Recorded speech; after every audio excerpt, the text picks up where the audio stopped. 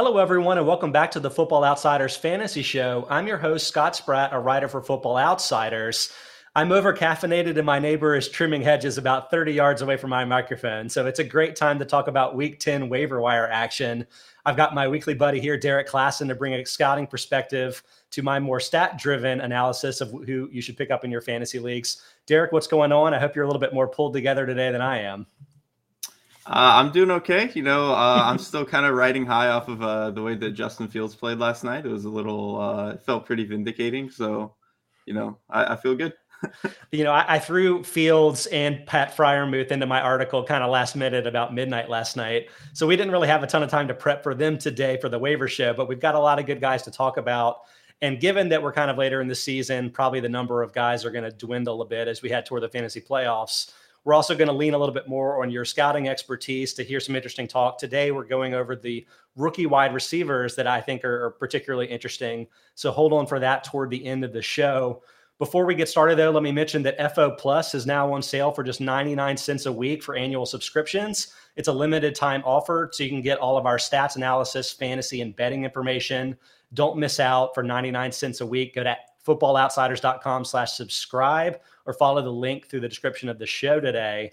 I'll also mention that we are live. Football Outsiders is Monday through Friday, 1 to 2 p.m. Eastern time. You can chat with us live on YouTube, or you can watch along on Twitch, Twitter, or Facebook. Tomorrow, Aaron Schatz and Mike Tanier will be talking. Also tomorrow, Edge Sports is debuting the coach rankings for 2021. So that'll be really fun. It's always a fertile land for debate. That'll be fun to discuss. But Derek, we need to get into the waiver wire guys for this week because we have a lot to discuss. Let's get it started with Brandon Aiyuk, wide receiver for the San Francisco 49ers. We've been touting him a little bit for the last few weeks as his snap share has been increasing slowly. Earlier in the year, Kyle Shanahan kind of buried him. It seemed like maybe he had bad practice habits. Not really sure what the situation was, but his snap share has now crept up from 67% to 71, 88%, and now 93% last week. Shanahan kind of made it seem to reporters like he thought Aiyuk had turned a quarter a week ago, and then he had a really nice fantasy game. Is that what you're seeing too, Derek? Yeah, I think so. And I part of it could just be that the season is spiraling out of control a little bit, and he's just like, screw it, I'm just going to grasping at straws. Yeah, just kind of putting his most talented players on the field. But it could also be that Aiyuk turned a corner. I don't know. But I think what we're seeing with Aiyuk is kind of what people, I think, probably expected from him coming into the year. Mm-hmm. I still personally think his role is kind of limited. I mean, if you even look at his next gen, like target map, he's pretty much only running like those drift routes that they run over the middle. He ran like a streak route that I think he got a target on, and then like a couple of speed out routes. Like it's pretty limited that what he can do, but I think he's such a good athlete, and I think especially when he's just kind of breaking hard in or out like that, it's really easy for him to kind of just get the ball rolling and take yards after the catch. And I think they really need that in that offense. Because a lot of these guys, I think even like Deebo Samuel is really more of a guy who's really good with the ball in his hands. George Kittle really good with the ball in his hands. That's kind of just what this offense is built on. And I think he's just kind of another guy who is finally stepping up and doing a really good job at that. So I think his role in the offense should continue so long as, Jimmy can kind of keep it together the way that he has, I think, as of late. So tell me if I'm misreading this, but it seems to me like you've had a pretty consistent stance that Aiyuk is limited such that maybe even when the 49ers took him in the NFL draft might have been a little bit ahead of where he probably should have gone to other teams. But my read of this is that like he is a particularly good fit for the 49ers scheme that's like really yak driven, same way that Samuel is, same way that Kittle is, just like what you're talking about. So like, even if it was maybe a reach and that Aiyuk doesn't have the diverse skill set that could be a number one receiver in a lot of other schemes and offenses, he can really work with that from a fantasy perspective with the 49ers. And like my evidence of that would be like between weeks 7 and 15 last season, he averaged 20.9 PPR points per game. That was the third best among wide receivers in that stretch. Now, I'll also say he did miss 2 games because of COVID protocols in that stretch, but that's still 6 games with a ton of fantasy points. Do you agree that he's got a particularly strong fit for the 49ers, and maybe that could drive wide receiver 2 or better value down the stretch for the team this season? Yeah, I mean, I think so. I mean, like to your point, I still think that he is kind of limited in what he does, but I think because the scheme fit is so good, it just doesn't matter. Like if he was playing in, I don't know, Buffalo, he probably isn't as good because he just doesn't fit as much of what they want to do. But I think to your point, he's a lot better fit for what Shanahan wants to do, particularly all those drift routes that they like to run. I think he's really, really good at that. And I think he's kind of tougher over the middle than his, he's kind of wiry. His body type suggests he might not be great at that, but I think he's really, really good at that. So even if I still think the 49ers would be better if they had more of a true number one, like X wide receiver who could run those deep stops, deep comeback routes where you could just truly win one-on-one on any route like that, that would be nice. But Shanahan generally does such a good job of scheming these guys open, and he's good at what they ask him to do. So beyond even whatever disagreements Aiyuk and Shanahan had over the first half of the season, there are two other external factors on the 49ers that I think might affect Aiyuk down the stretch. One is the fact that George Kittle came back last week, and even though there were suggestions that maybe he would be on a bit of a snap count, 6 catches, 101 yards, and a touchdown on 8 targets, seemed like he was pretty much back to full strength there. Plus, you have the Trey Lance factor, where you mentioned that the 49ers are kind of falling out of contention pretty rapidly. I don't know if that'll maybe change the timeline of when Lance would take over, but do either of those things, would they seriously move the needle of what you would see from Aiyuk in fantasy over the second half if they kind of got involved? Kittle, not so much. He's obviously a fantastic player, but I think even with Kittle in the lineup, like they're still going to ask Aiyuk to run a lot of these drift routes and stuff, and he can occasionally be like a little bit of a field stretcher for them. So I think Kittle's involvement in the offense doesn't really hurt too much. With Lance, I think it's just, I really do. I say this every time, but I really liked him as a prospect, but he's just not a guy who I think is going to produce very well as a passer year one. And I think we've already seen that in the limited action that he's had. And I think it would, even if he eventually maybe gets to a point like we've seen with Fields where he's getting better each and every game, I think it would take, at least a month of him starting before he kind of gets to that point. And by then, like, your fantasy season is probably just about over. So. And honestly, I don't even think Lance is going to start this season. I mean, I kind of had that suspicion at the beginning of the year, but even though everybody's coming for Shanahan now and talking about his like overall coaching record, the fact is the 49ers aren't that far out of a wild card spot in the NFC. I think the Falcons are currently the 7 seed right now, and they were literally the number 32 team in DVOA last week. I mean, the 49ers are much better from a real world perspective, from a DVOA perspective. So don't be surprised if the Jimmy G-led 49ers remain in the playoff mix and therefore he keeps starting. But hey, that would probably be good news for Aiyuk. So, that's fine from a fantasy perspective. I should probably mention that I recommended a 31% fab bid for him, but that's important in context of the second player on our list, Elijah Moore, who I'm suggesting is a 16% fab bid. And, that's really more speculation for the fantasy playoffs than it is what I really think he's going to provide for you in the short term.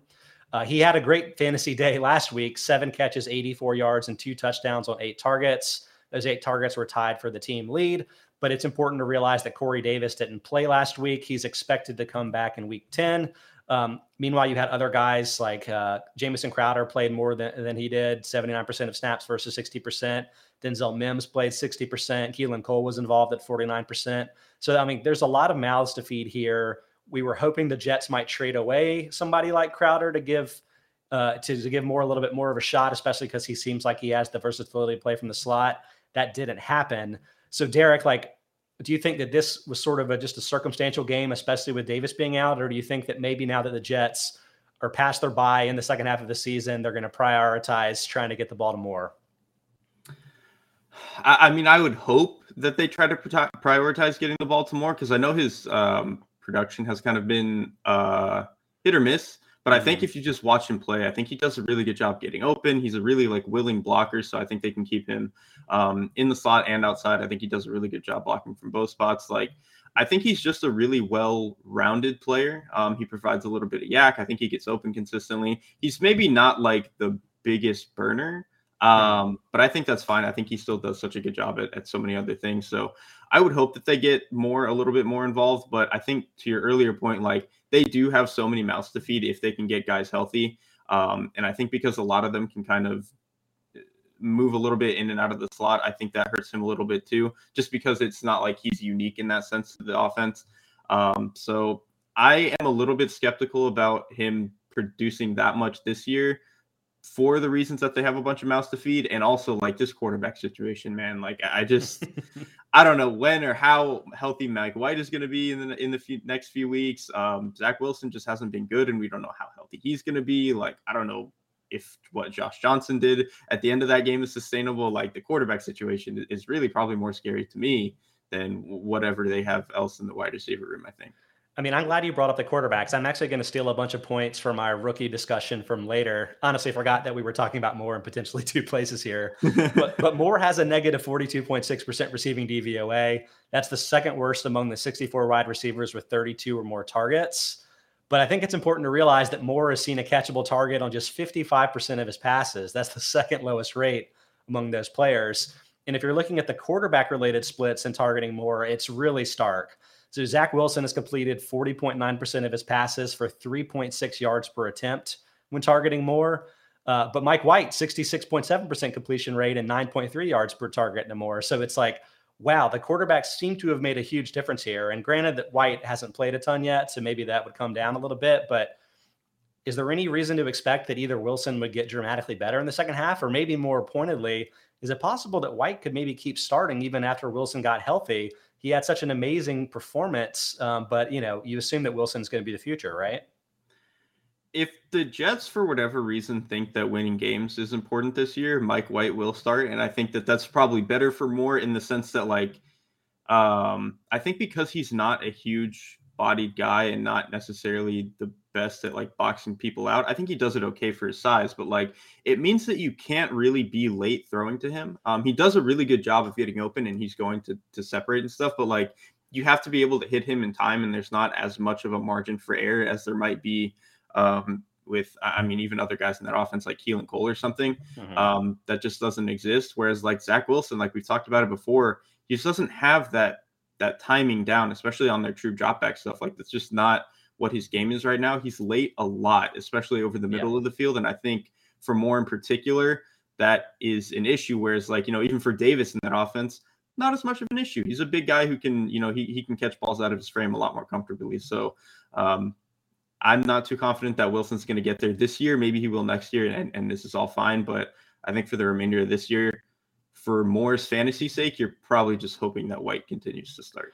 I think you are, but like even if that does happen, I don't think that the week 9 performance is really in character of what you can expect from him the rest of the season. He had 8 targets, which seemed like a really good number, but that was just 15.1% target share because I think the Jets ended up throwing maybe 51 or 52 pass attempts because they were down and had to pass to catch up. Overall for the season, it's a 14.3% target share for Moore. That's outside the top 60 wide receivers. And even with the 2 touchdowns last week, it's just 1.1 expected touchdowns for the season. Both his touchdowns this last week were from 19 yards out from the end zone. So it's not like he's being targeted like a Jimmy Graham type or anything. It's like he'll probably break some over the course of the season, but I just don't think the fantasy value is probably going to be there. Still suggesting the 16% fab bid because maybe it could change. Maybe White could start. Maybe they'll prioritize getting him on the field, but I think it's more of a sleeper, like a high ceiling, low floor type of option for you for the fantasy playoffs, not for like an immediate gain. I wanted to thank Eddie Ruppenstein for the comment. I actually don't really understand it, but appreciating everybody on YouTube that is sending us comments. We'll be happy to get to your thoughts, to your trade questions in fantasy, whatever the case may be. And again, Football Outsiders is live Monday through Friday, 1 to 2 p.m. Eastern time. Some combination of me and Derek talking fantasy Tuesday and Friday. Got Mike Tanier and Aaron Schatz doing other stuff on Monday, Wednesday, and Thursday. So keep that in mind. Sticking with the waiver wire talk for week 10, we've got Adrian Peterson up next, running back for the Titans. Last week was the big week to scramble for him. I definitely probably overestimated how much you should spend on him in fantasy. At this point, I'm suggesting a 6% fab bid if he's still out there for your league, because Peterson was less the featured back than I think I expected. I think many expected. He played 33% of snaps. Dante Foreman played 21%. Jeremy McNichols played 45%. So it seemed like a kind of a committee there. Derrick Henry, by the way, was consistently between 59% and 81% over the start of the season. So do you think this is going to continue to be a committee, Derek, or is it possible that, Peterson was off the street a week ago. He maybe needs more than a week of ramp up. Could this develop into a not Derrick Henry type of role, but maybe like a back end RB2 in fantasy?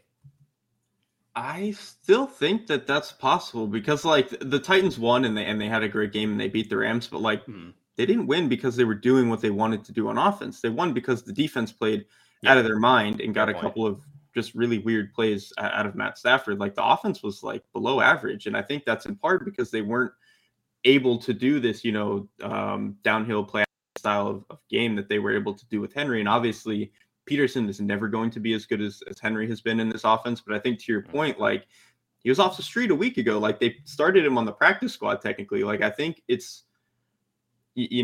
hard to gauge exactly what the ceiling for this is, but I do think that the longer he plays in this offense, they're going to try to get him more involved and get him more comfortable being that guy. I don't think they want to lean on Jeremy McNichols. If anything, maybe D'Onta Foreman is like the guy you should be worried about because he fits the similar style of running and what they would maybe want to do. But I think they really want to get back to that under center and really pound at you style of play and get comfortable with that. And Peterson, I think, is probably their best guy for that. Like I said, I really don't think they want to be this like lean on McNichols shotgun type of offense. That's just not what they are. Absolutely. I mean, McNichols, I think, is a pretty traditional receiving back, and it's not going to have a big place in this offense because, again, they're under center, their handoffs, their play action passes. Those play action passes, they want to take shots down the field, especially with guys like A.J. Brown. They don't want to dump it off to, McNichols coming out of the backfield. And even his 45% snap share, he had been close to 40% throughout most of the season anyway. So it's like his role didn't change very much. So with Peterson, you're definitely hoping that he takes more over for D'Onta Foreman. And I think that can happen. But if you're looking at the stats from this last game, it looks like a committee. Like, even though Peterson scored the one touchdown, the expected touchdown totals were much more split. He had 3 red zone carries. McNichols had 2. Foreman had 1. So it kind of adds up to a full-on committee.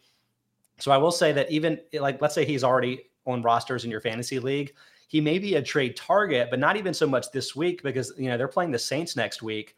The Rams, who we think of as being a great run defense because of last year, because of Aaron Donald, they're just 18th in run defense DVOA, but the Saints are second, and they cut run plays by a ton. Like, teams don't even try to run too much against them. So this might be another like 20-yard game for Peterson, and maybe that's the time to trade for him. I don't know. Are you into the timing with that? Or it's like maybe that helps too with Peterson's maybe ramp up to a higher workload? No, I think that makes perfect sense. And like, honestly, I think the Rams run defense unit, I think I trust them slightly more than where DVOA has them.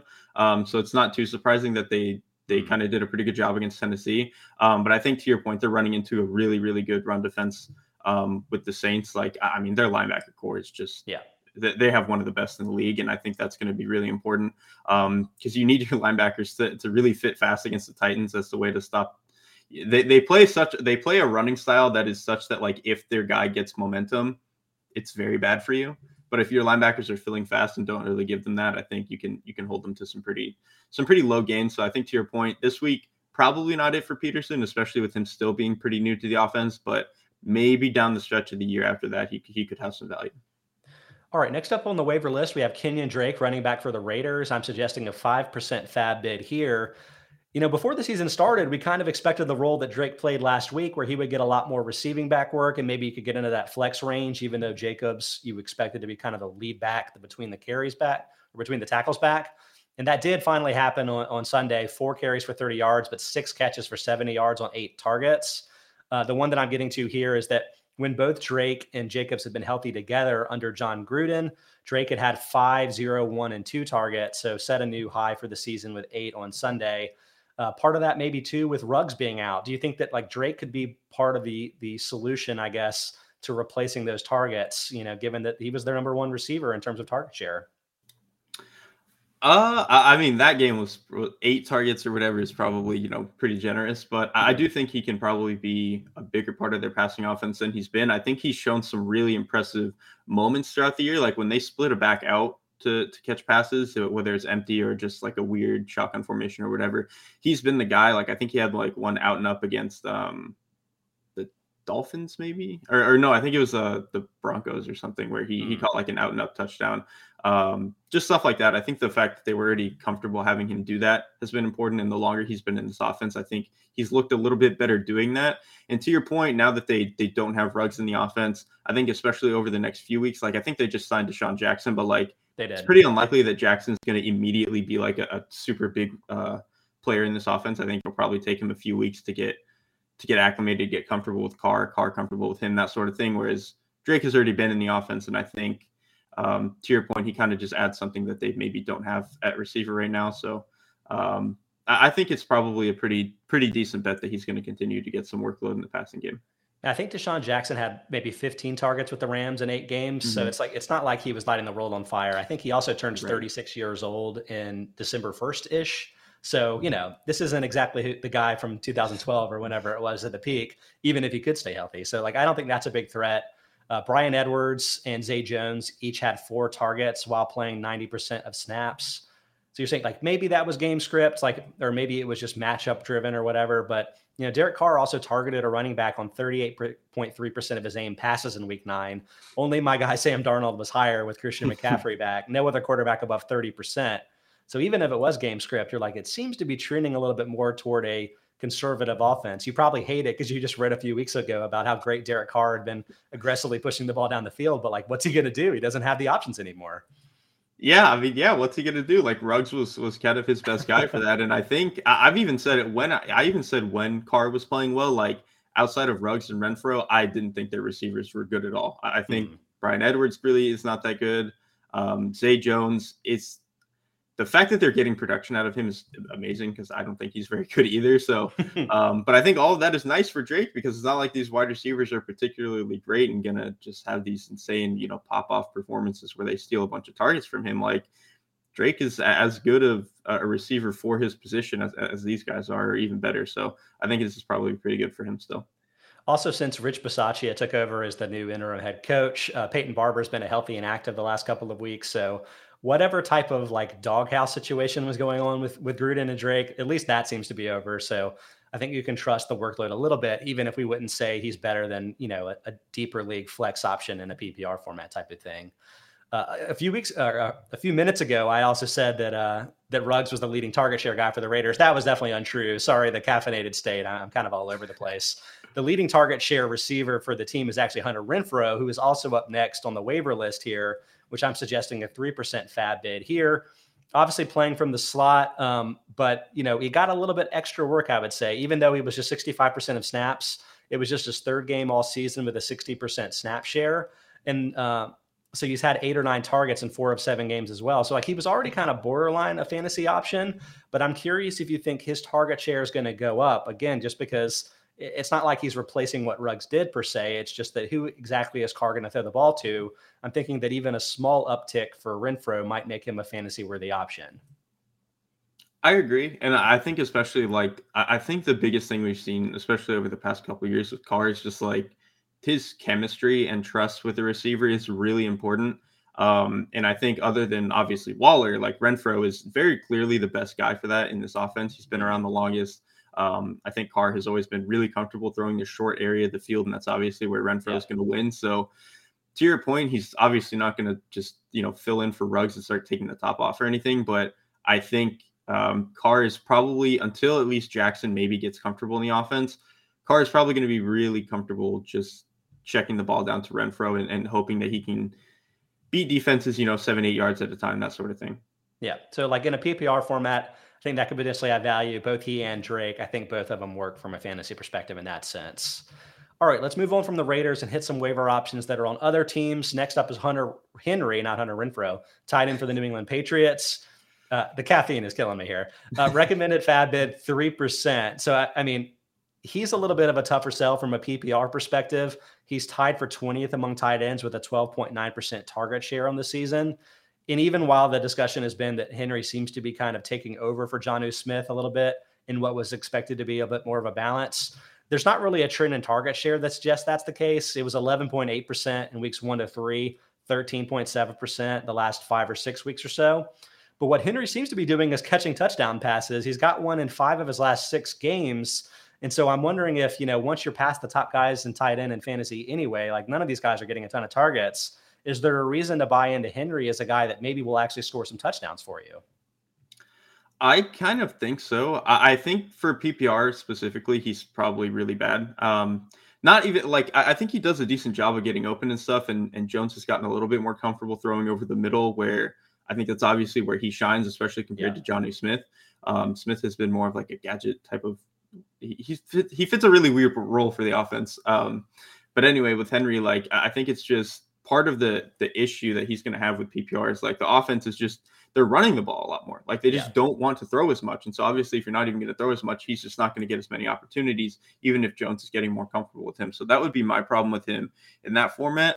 But I think to your point, in a standard format where you don't have one of those top guys and you're kind of just betting that he can catch a couple of touchdowns, he's probably a decent bet for that, because I do think the Patriots offense as a whole is getting better, which is probably going to mean more red zone opportunities in general. I think they're just getting there more often. So Yeah. I think that bodes well for him. And I think he's just kind of their best, big body type of guy that they have. I think he's probably their best ball winner. I think he's their best guy in that area. So it obviously sucks to only be betting on these weird like touchdown type of scenarios where he's catching maybe 2 or 3 passes a game. But Yeah.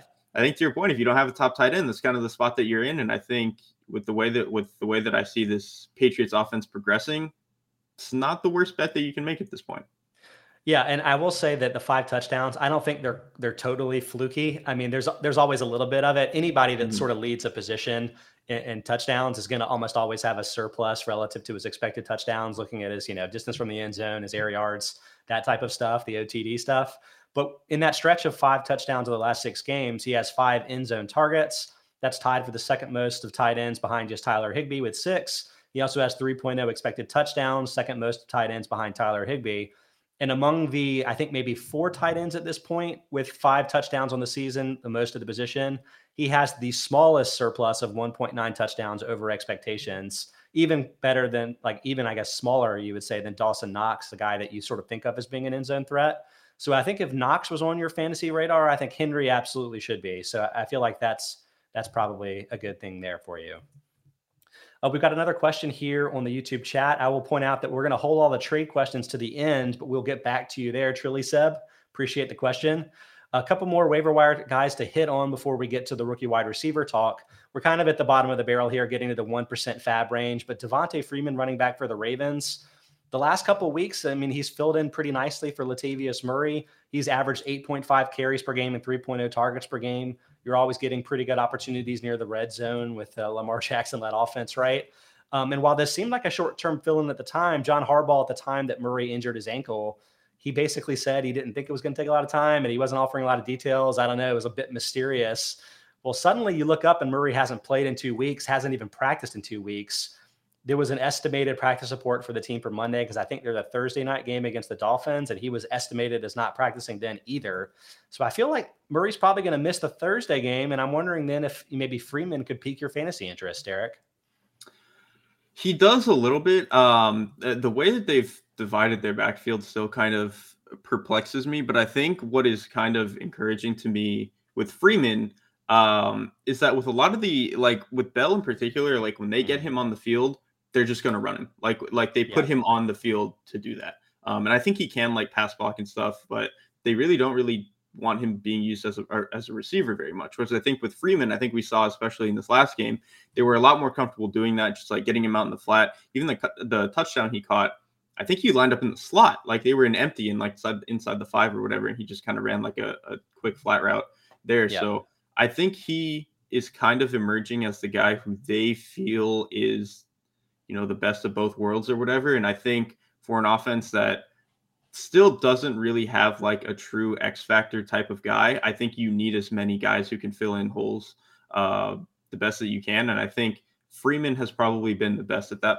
to this point. And I think he's honestly running fairly well. You're still not going to get any explosives out of him, but the offensive line is like very slowly getting a little bit more comfortable doing a lot of their gap and pull concepts and stuff like that. And I think Freeman is a pretty patient runner and has really adjusted to this style of running. Whereas, in Atlanta, he was really more of like a zone type of guy. So I think he's obviously, he's been running pretty well, not really going to give you any explosives. But I don't know. He kind of fills into this offense fairly nicely, better than I thought he was going to when he first got there. Well, I mean, the irony is, I would have picked him last of these guys to be the versatile contributor, but the stats are definitely backing up what you're saying.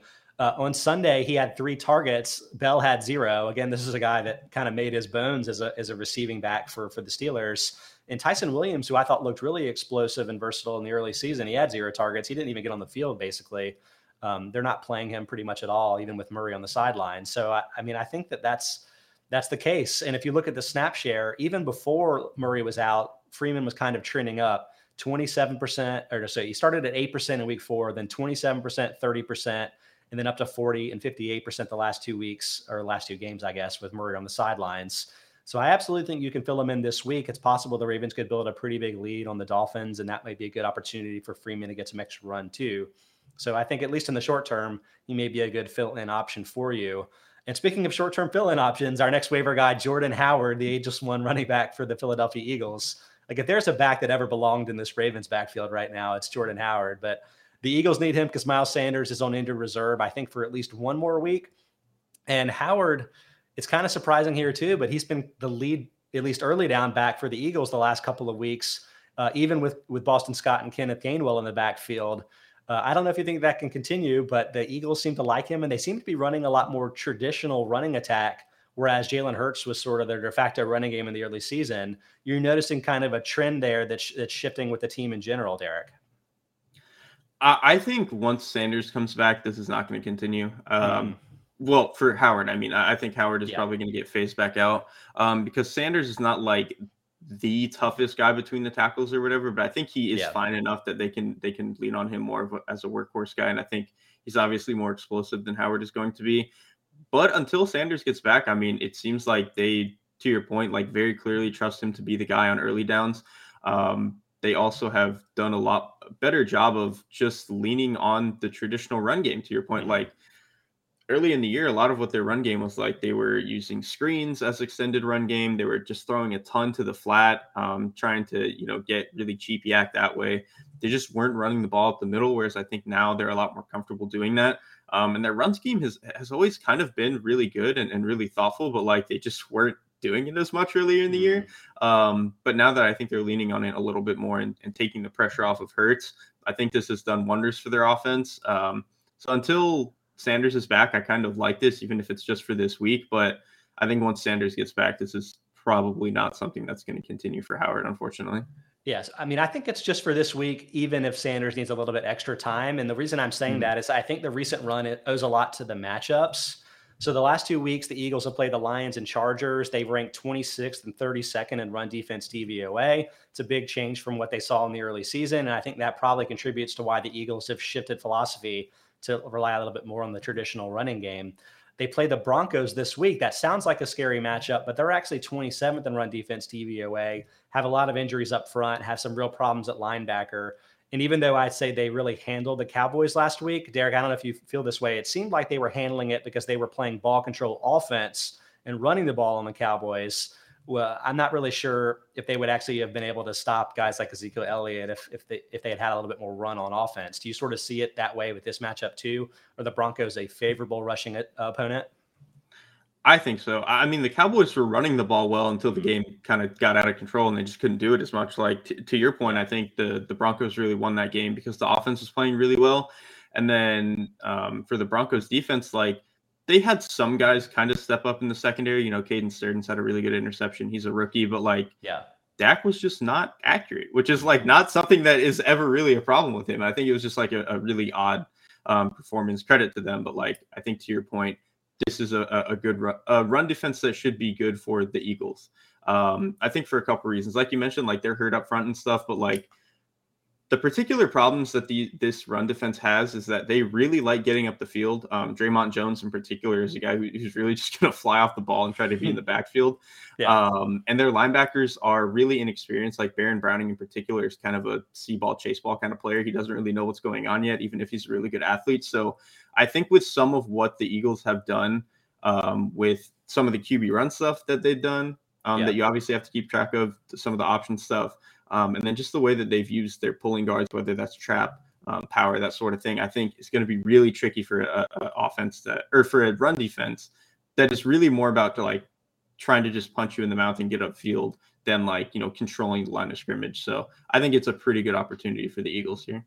Yeah, I agree. But again, I think it's a 1 week deal. 2 weeks from now, the Eagles play the Saints again, that aforementioned number 2 run defense DVOA. And so if Sanders is back that week or back even the week after, I think it's kind of a one and done opportunity here for Jordan Howard. I mean, feel free to take advantage while you can, but don't expect a long-term benefit. And then I think we have one more of those type of players to suggest here. J.J. Taylor, running back for the New England Patriots. I think I'm a little bit on an island here with this one here, but I will point out that both Damian Harris and Ramondre Stevenson, they suffered possible concussion, head injury type of injuries in the fourth quarter against the Panthers last week. So I'm kind of suggesting that if those two both miss, I bet the Patriots would rely a little bit more heavily on Taylor, despite him being a healthy and active the last 2 weeks. Brandon Bolden ended up getting a little bit extra work in this last game, but he was the only other healthy running back. Otherwise, he had never taken more than 4 carries in a game for the Patriots, and in my mind is kind of exclusively a receiving back. Taylor seems smaller. He's only 185 pounds, but he's 5'6", gives him a pretty decent 29.9 BMI. I think he would probably be the between the tackles runner for the team again if Harrison and Stevenson missed. What say you, Derek?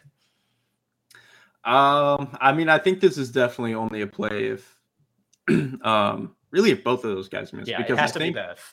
Yeah, Stevenson would be a workhorse if necessary, if he was the only one.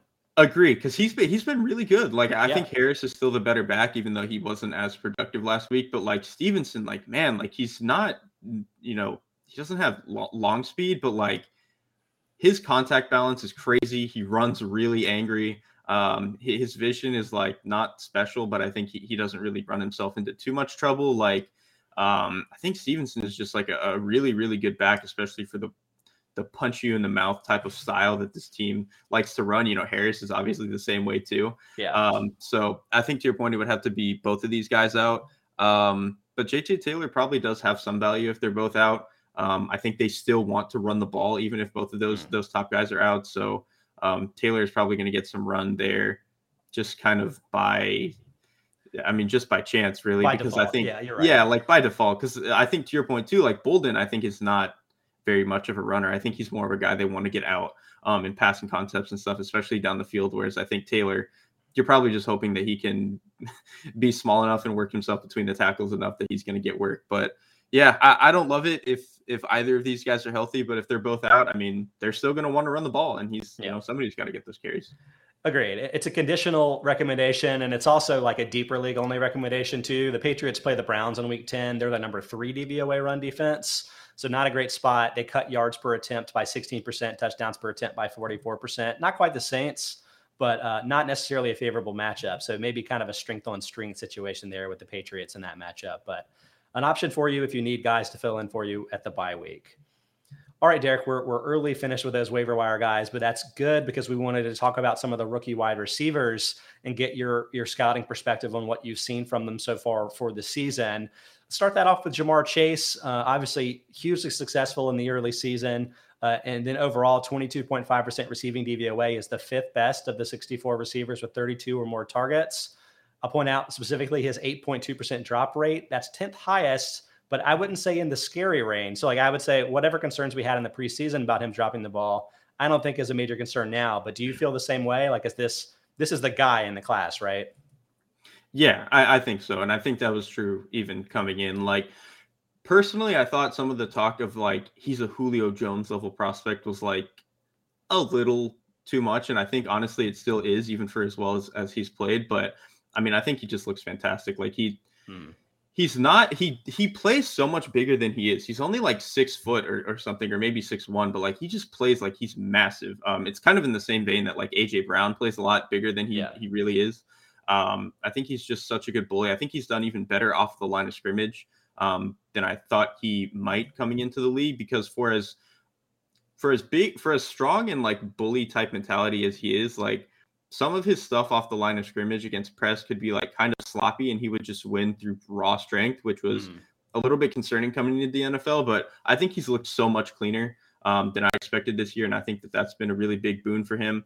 The issue I think really that he's only had the past couple of weeks is like if teams are going to start capping him a little bit with like extra safety help, it's really just harder for anybody to get further down the field. And I think he's just going to have to develop his route tree underneath. But that was even kind of what I said coming in. Like he was going to be a guy who's really good on 9 routes, really good on slant routes, really good on like stop routes.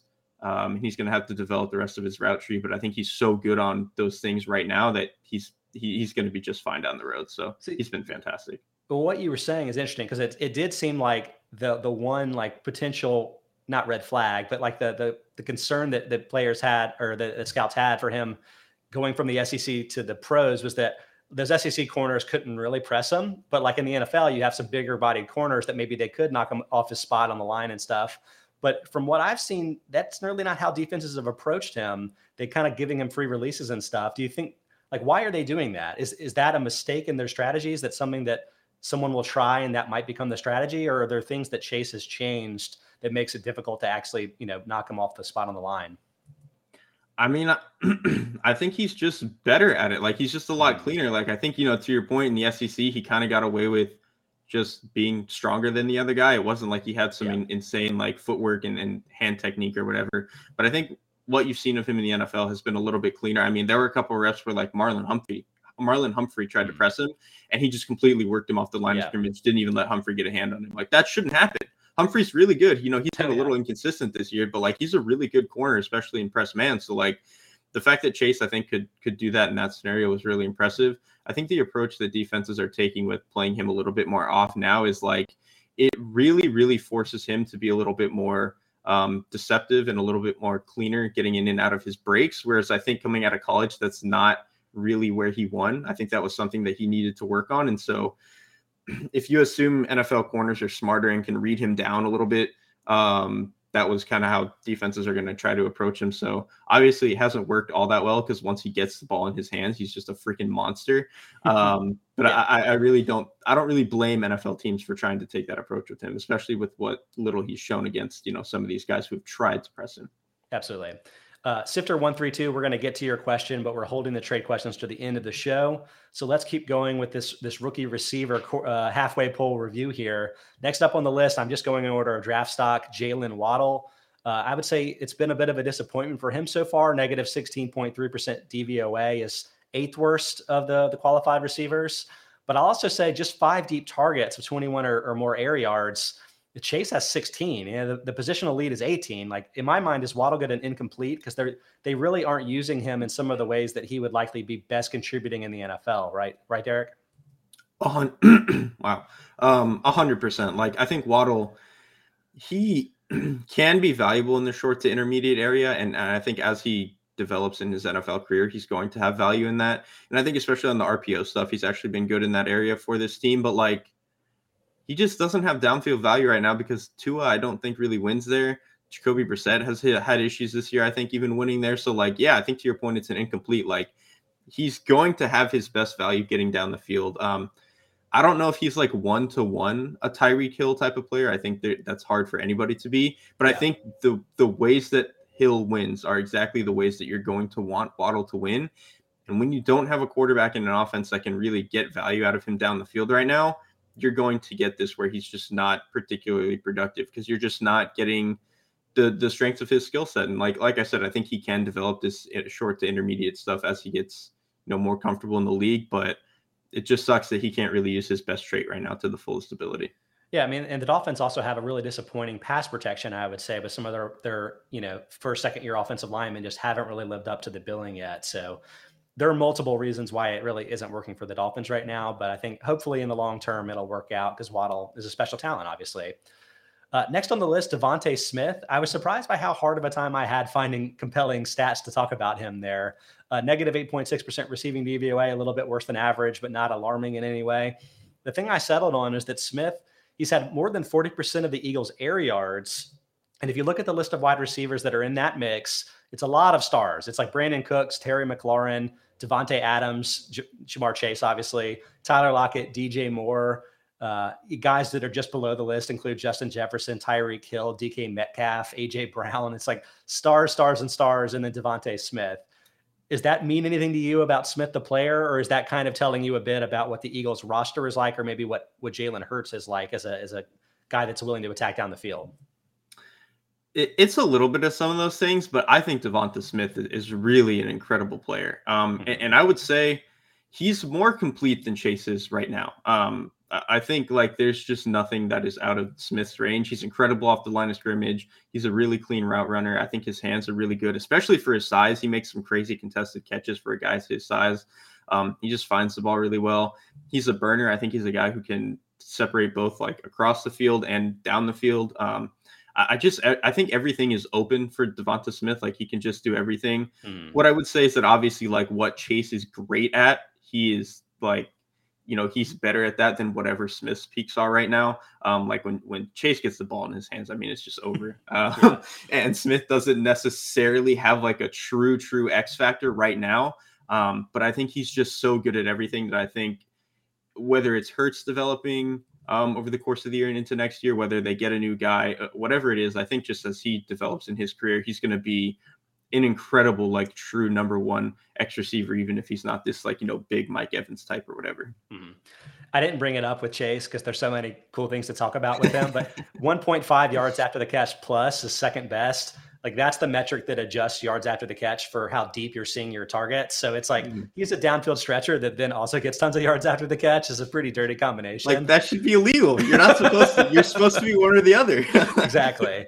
But speaking of yards after the catch, your guy Kadarius Toney, I would say we talked about him a few times earlier in the season, in the preseason. I think we both were a little worried that he might be more of a gadget type of player.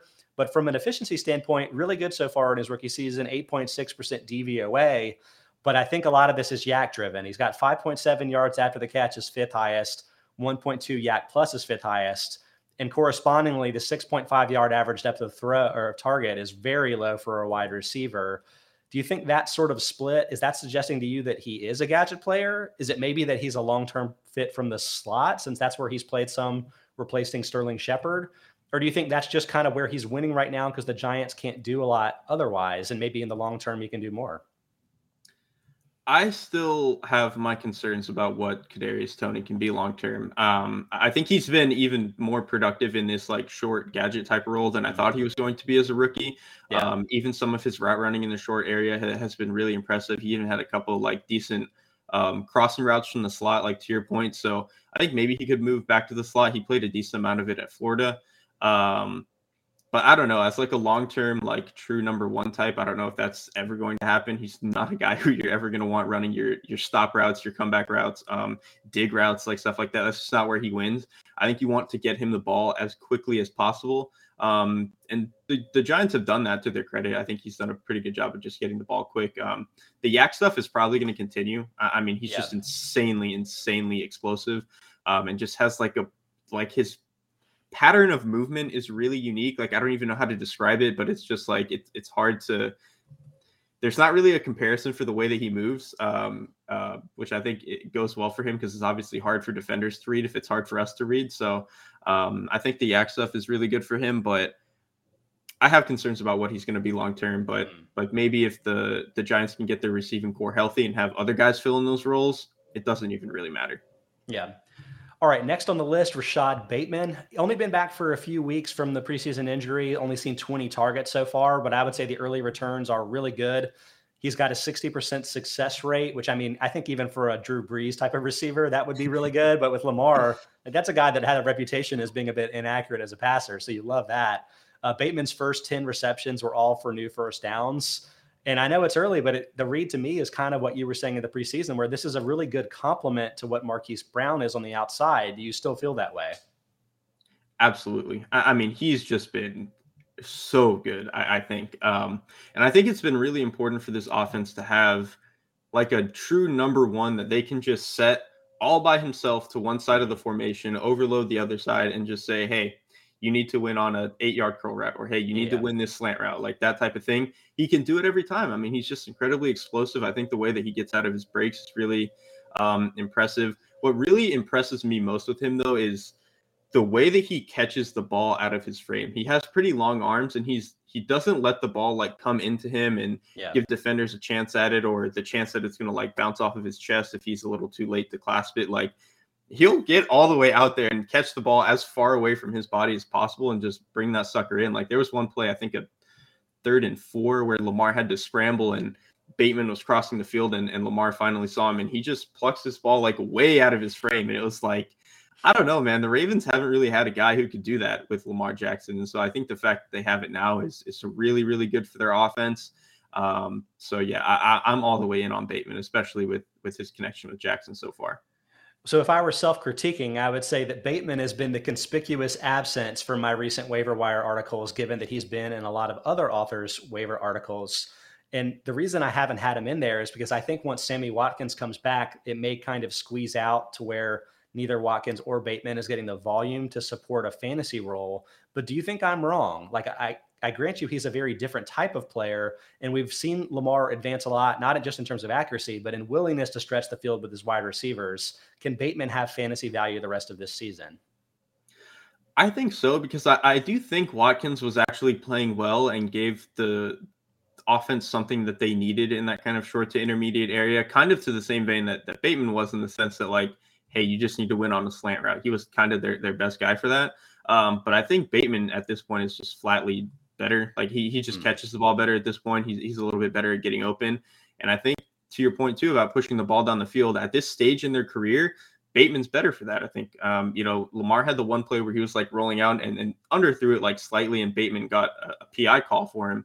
But I mean, that type of thing, like, I think Jackson is just more comfortable throwing to Bateman on that type of stuff than he ever was with Watkins. And again, that's not to say that Watkins stinks or whatever, but I think there's something kind of intangible already about the way that Jackson feels really comfortable with Bateman that I think is encouraging moving forward. Yeah. So, I mean, that's great. It's never going to be the perfect fantasy situation because of how run oriented the Ravens are. Right. But curious, like, if you were, from a real NFL sense, if you were redrafting all of these players, would Bateman be the number 3 receiver behind, Smith and Chase in some order, or where would he stack up from any team's kind of point of view? I think so. I mean, Chase or Smith, it's kind of just, to me, kind of, do you want the guy who's great at a couple of things, or do you want the guy who's kind of the best of everything, with Smith?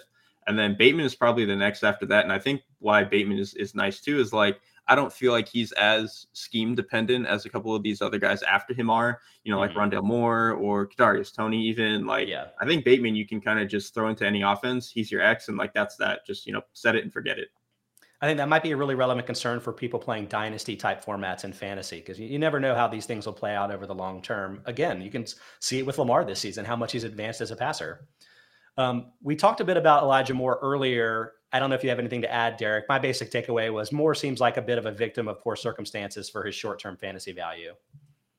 Yeah, I think that's pretty much all it is. Like, the offense just doesn't know what it's doing. It doesn't make sense. Wilson's particular play style doesn't really make sense with Moore producing, especially with those two early on. So, yeah, I think it's kind of just a circumstance more than anything. I think he's a pretty good player. Never going to be like an all-pro or anything, but I think he's going to be a pretty productive player for a long time. Okay. Then let's talk about the other Moore, the last receiver that I wanted to bring up here, Rondale Moore. You mentioned that he's a little bit more, specific to a specific scheme. And I would say, like, statistically, he looks a lot like Kadarius Toney in the way that he's been used so far. Negative 0.2% receiving DVOA, so basically middle of the pack in terms of efficiency. But 1.8 yard average depth of target, that's half of what Cordarrelle Patterson's is, wide receiver, right? So, like, Moore is the lowest among all real wide receivers for sure, but 7.7 average yards after the catch, that's a yard higher than any other receiver. 1.3 yak plus as well as third best. So it's not just that he's catching balls like a running back, but he's really working with the balls in his hands, and it's just like having a lot of success after the catch. Is that what he's going to be long-term too? And is that good for fantasy, or would you want to see a more diverse route tree?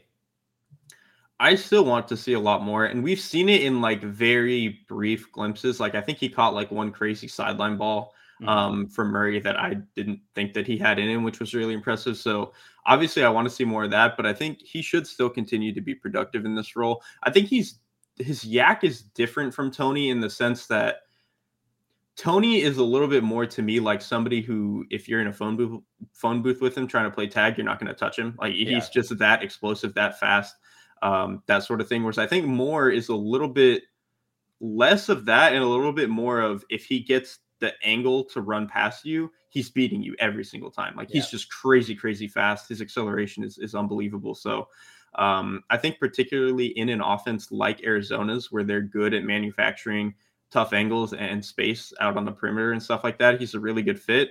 But I think, to your point, long term, I would like to see him be more of a real wide receiver. The good news is this year is, like, they don't need that. Obviously, they have AJ Green, Christian Kirk, DeAndre Hopkins when he's healthy. So, and they've gotten production out of their tight end. So, like, they don't need him to be that yet. You just obviously hope that he can be, so they don't have to pay other guys in the future. Yeah, and I think we talked in the preseason about this. Wasn't more like a sub 4.4 guy at wide receiver? It's like he's got like exceptional speed, and even though that's never really what's been asked from him at either college or so far in the limited amount of time in the pros, hopefully in the long term he could do that and maybe be, the kind of player we were hoping Paris Campbell was going to be before he ended up getting hurt sadly to say. I don't know if that's going to work out for us. All right, Derek, I don't know if you have any other rookie receivers to talk about. I cut it off there. Not a lot of the other guys have been playing much besides maybe Amon-Ra St. Brown, but more of a mid-round guy. Anybody else strike your fancy that you would want to talk about real quick? No, I think that's pretty much all the important ones, at least. Okay, great. Then let's circle back to the couple of questions from the YouTube chat. Again, as mentioned, Football Outsiders is live streaming Monday through Friday, 1 to 2 p.m. Eastern time. If you hop on YouTube, you can ask us questions, and we're happy to answer those. We have a couple of trade / stash related questions. The first from Truly Seb. He is suggesting a trade of Cooper Kupp and Christian McCaffrey for Dalvin Cook and Devontae Adams, asking who is winning the trade. I would say from like a expected value, if they're all healthy perspective, it would be almost an exact push in my mind. But given that I feel McCaffrey has a substantially higher injury risk, which I can't believe I'm saying this related to Dalvin Cook, I would take the side that I presume is more likely to be healthy the rest of the way in Cook and Adams, even though Kupp, I would say, has been the more successful fantasy option so far. Derek, do you feel the same way? Yeah, I think it's kind of just a bet on health more than anything. I think if it was just straight up and we just assumed that these players were all going to be healthy, I would actually probably lean Kupp and McCaffrey. I think especially in PPR, like Kupp is just going to catch a billion passes and is going to continue McCaffrey to do so. Too, yeah, exactly. So maybe if PPR, even with the health thing, you keep Kupp and McCaffrey, but I think because of the health, maybe Cook and Adams makes more sense. Yeah. Then one more question here from Sifter132. He's asking for thoughts about Curtis Samuel. He's been trying to stash him, but isn't sure it's worth it. But of note, he plays in a 16-team league and it feels confident he's going to make the playoffs. So maybe he doesn't need Samuel in the immediate sense. I'm not actually sure if Samuel's going to return this week. I don't think he is, even though the Washington's coming off the bye. I had some optimism for Samuel in the beginning of the season because, they didn't have an obvious number 2 receiver. De'Ami Brown was maybe a second or third round pick, but he's been hurt too. So none of those guys has really emerged. But I would say with as good as McLaurin is, as featured as he is, and then Washington getting Logan Thomas back right now, the tight ends, I don't know if it's going to really work out for Samuel this season, even if he can shake off the hamstring injuries. I would say feel free to cut him. I don't know if you feel any differently though, Derek.